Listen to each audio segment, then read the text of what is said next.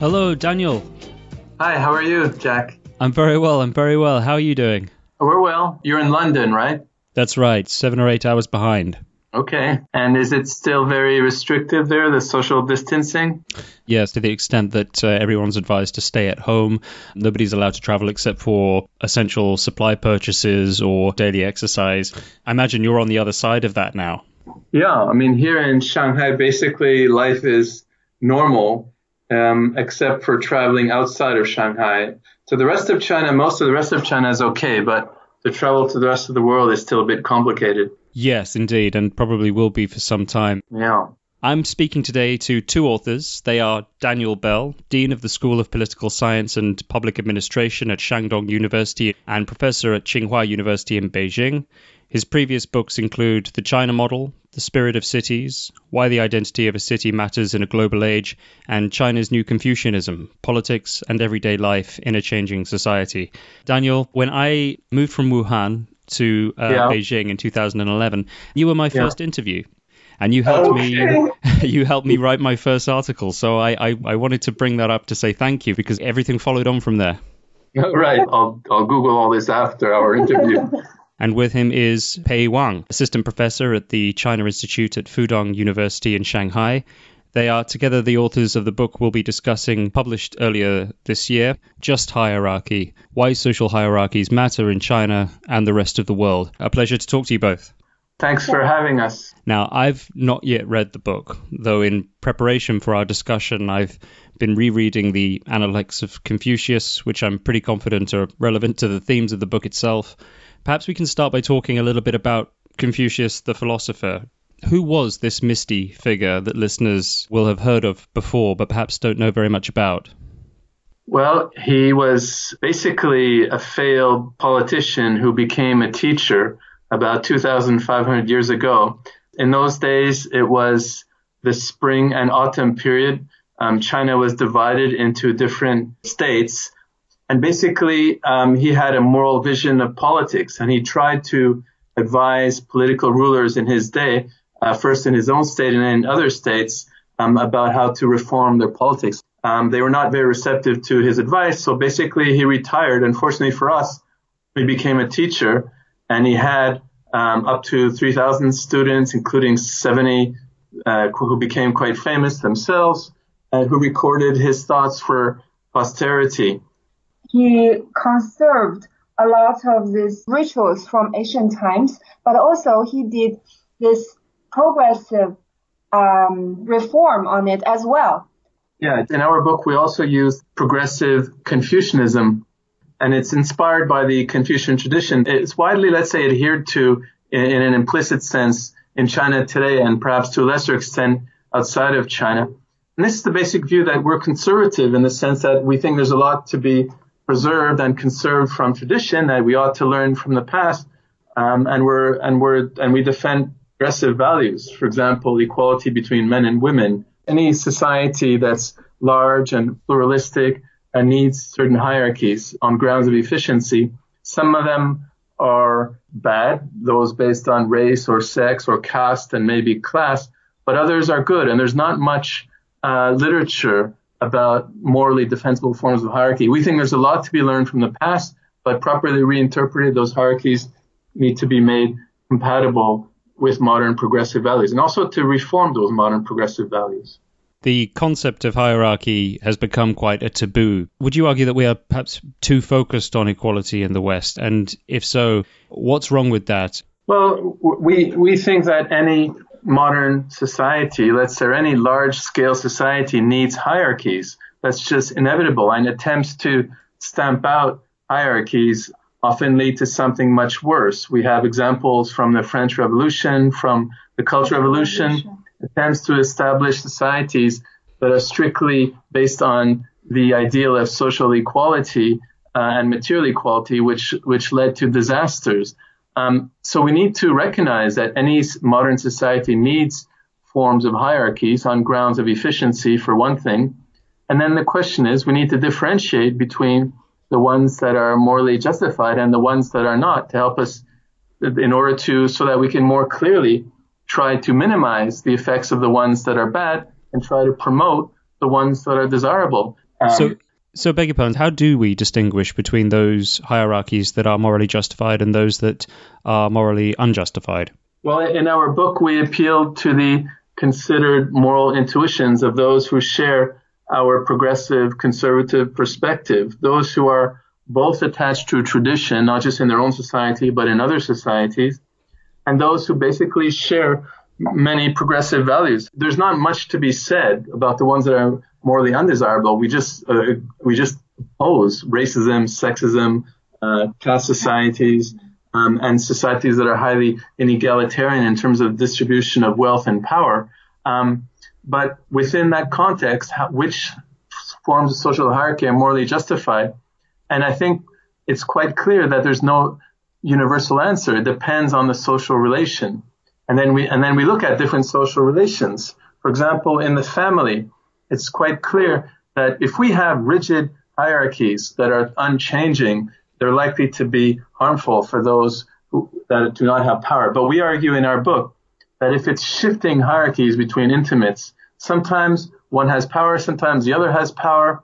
And if those shifts are done in a spontaneous manner, then they can be morally justified. And we give lots of examples in our book about hierarchies between intimates that have this shifting character.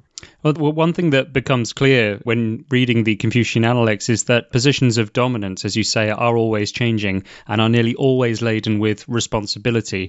So in Confucius's world, every person in every position is judged against their ideal conduct. Daniel, you're a well-known advocate of what is termed political meritocracy. What does this mean, and how does this apply in modern China at the level of government?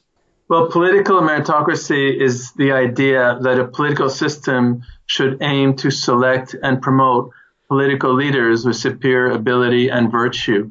And that's an idea that goes way back in Chinese history. Confucius himself defended that ideal.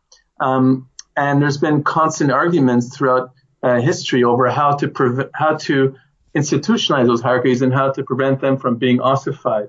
And now we have this imperial examination system that's basically influenced Chinese government since ancient till now to select and promote governmental officials. And I've heard it's also influenced the system in Britain as well. They've learned from China. The civil service system. Yeah. But with this imperial examination system, they found someone who are very capable of doing things, like writing documents, dossiers, but they have no virtues. At that time, there are some Confucian scholars to argue that we should have some other kind of examination, or we try to revive this recommendation system a little bit as a supplement of the imperial examination system, so that they can recommend someone with virtue.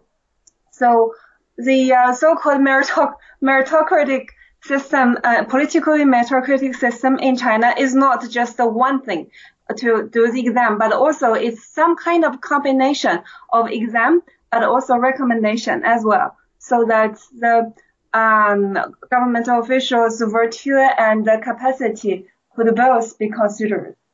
And in our book, we argue that the power that public officials have in this hierarchical system is justified if the officials serve the people and if there's trust between officials and the people.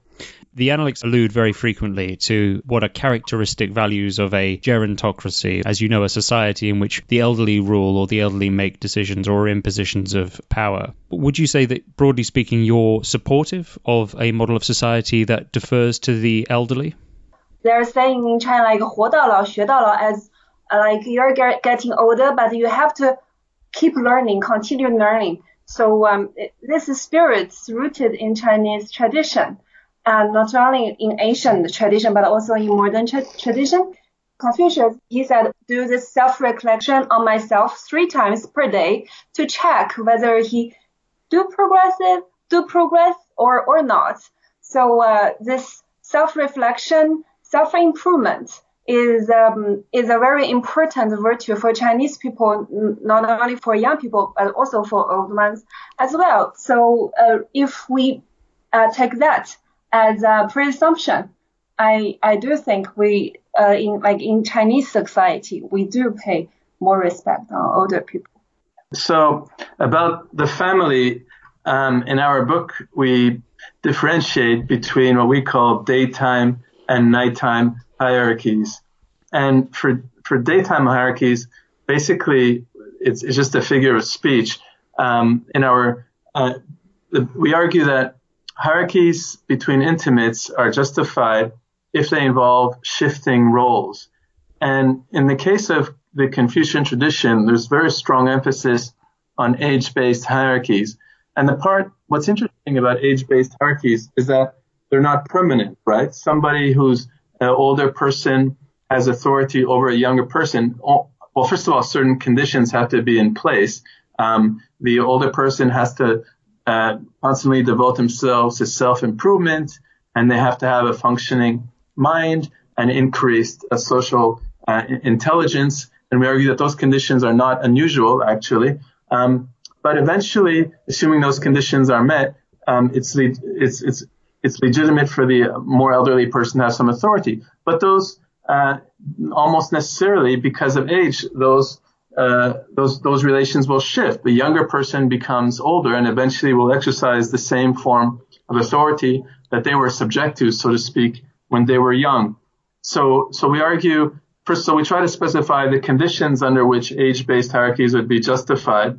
And secondly, we argue that they do have this shifting character, which shows that they're not permanent and are likely to oppress those who have less power. If I may, I'd like to bring us back for a moment to the crisis faced by liberal democracies in the West. I sort of want to understand how what you propose in the book can be achieved or integrated into deeply atomized societies. The overwhelming power of both the state and the market to control the basis on which people participate in civic and democratic institutions has led, particularly since the 2008 crash, to a kind of wholesale rejection on both the political left and the political right of hierarchical structures, often referred to as the self-serving elites. It points to a basic trust that's now missing between ordinary citizens and government, which the mediatization of political engagement in some sense exacerbates. This makes it almost impossible from a Western perspective to imagine social reform based on submission to hierarchy. So again, it's very important to distinguish between the bad forms of hierarchy and the good ones. If there's a kind of populist trend that says that any form of hierarchy is problematic, whether it's one based on race or whether one based on scientific expertise, I mean, that's likely to lead to the sorts of disasters that we have now, especially in the U.S.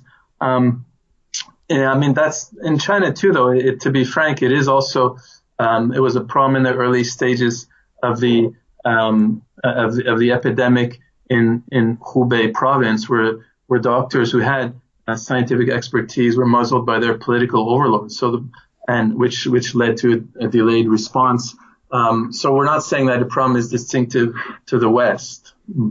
And in terms of international relations, it's so important also to realize that stronger states have more responsibilities than weaker states. And again, to pretend that all states are equal loses sight of that distinction. So whether it's the U.S. or to a certain extent the U.K., I mean, states that have a lot of global influence, they need to realize that they have a lot of global responsibilities as well, and that what they do ought to benefit weaker powers as well. And to pretend that that all states are equal, we think is also very damaging as well on the global scale. What examples in the book do you give of ways in which hierarchy can improve our relationship to animals and then help us understand man's relationship to machine in the age of artificial intelligence? Well, in the case of humans and animals, we argue that the principle that ought to inform our relation is one of subordination, where the animals are subordinate to humans in cases of conflict. I mean, one famous case recently in a Cincinnati zoo, where a 6-year-old child fell into a cage and the gorilla threatened the life of that child, and the zookeepers had to make a decision over what to do, and eventually they decided to kill the gorilla. I mean, I don't think many of us would object to that, but usually there's no conflict, and we have a very strong obligation to refrain from cruelty, regardless of the animal, even animals that we strongly dislike.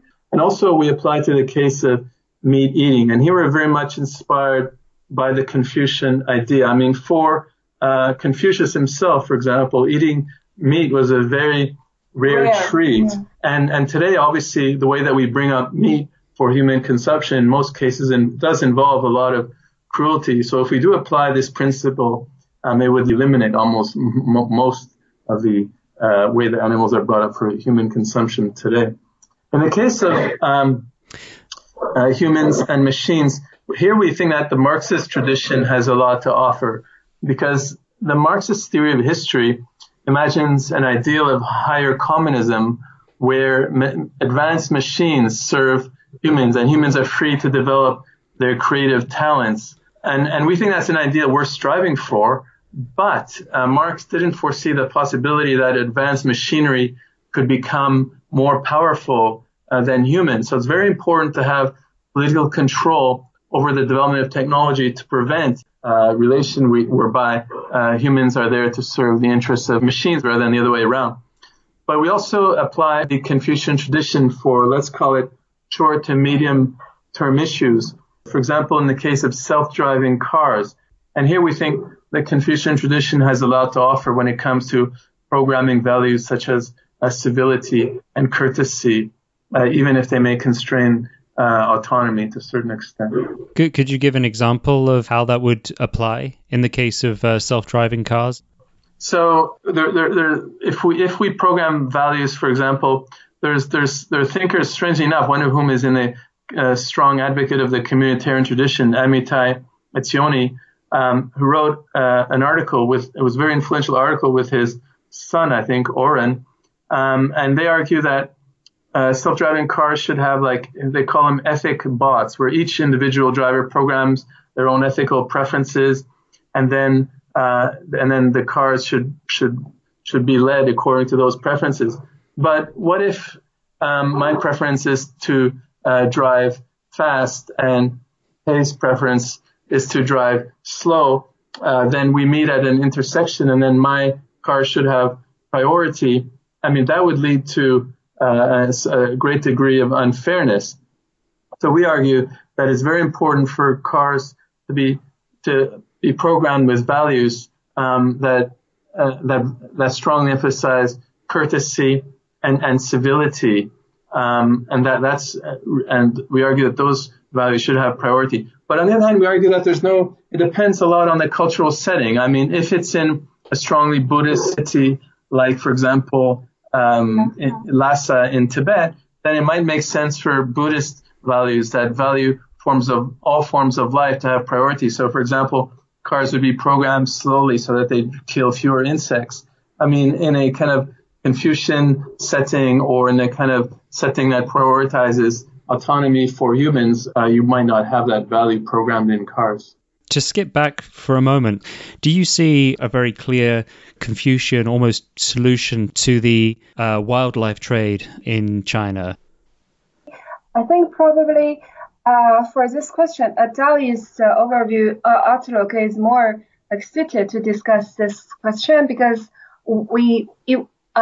from Taoist perspective, we want to live in harmony with nature, and we are part of nature. And for those wild animals, Taoists think that, like, wild animals is not even part of the society. We should leave them alone. Just don't disturb them. And if there is a market to sell and kill these animals, it's not only just illegal, but also it's inhumane.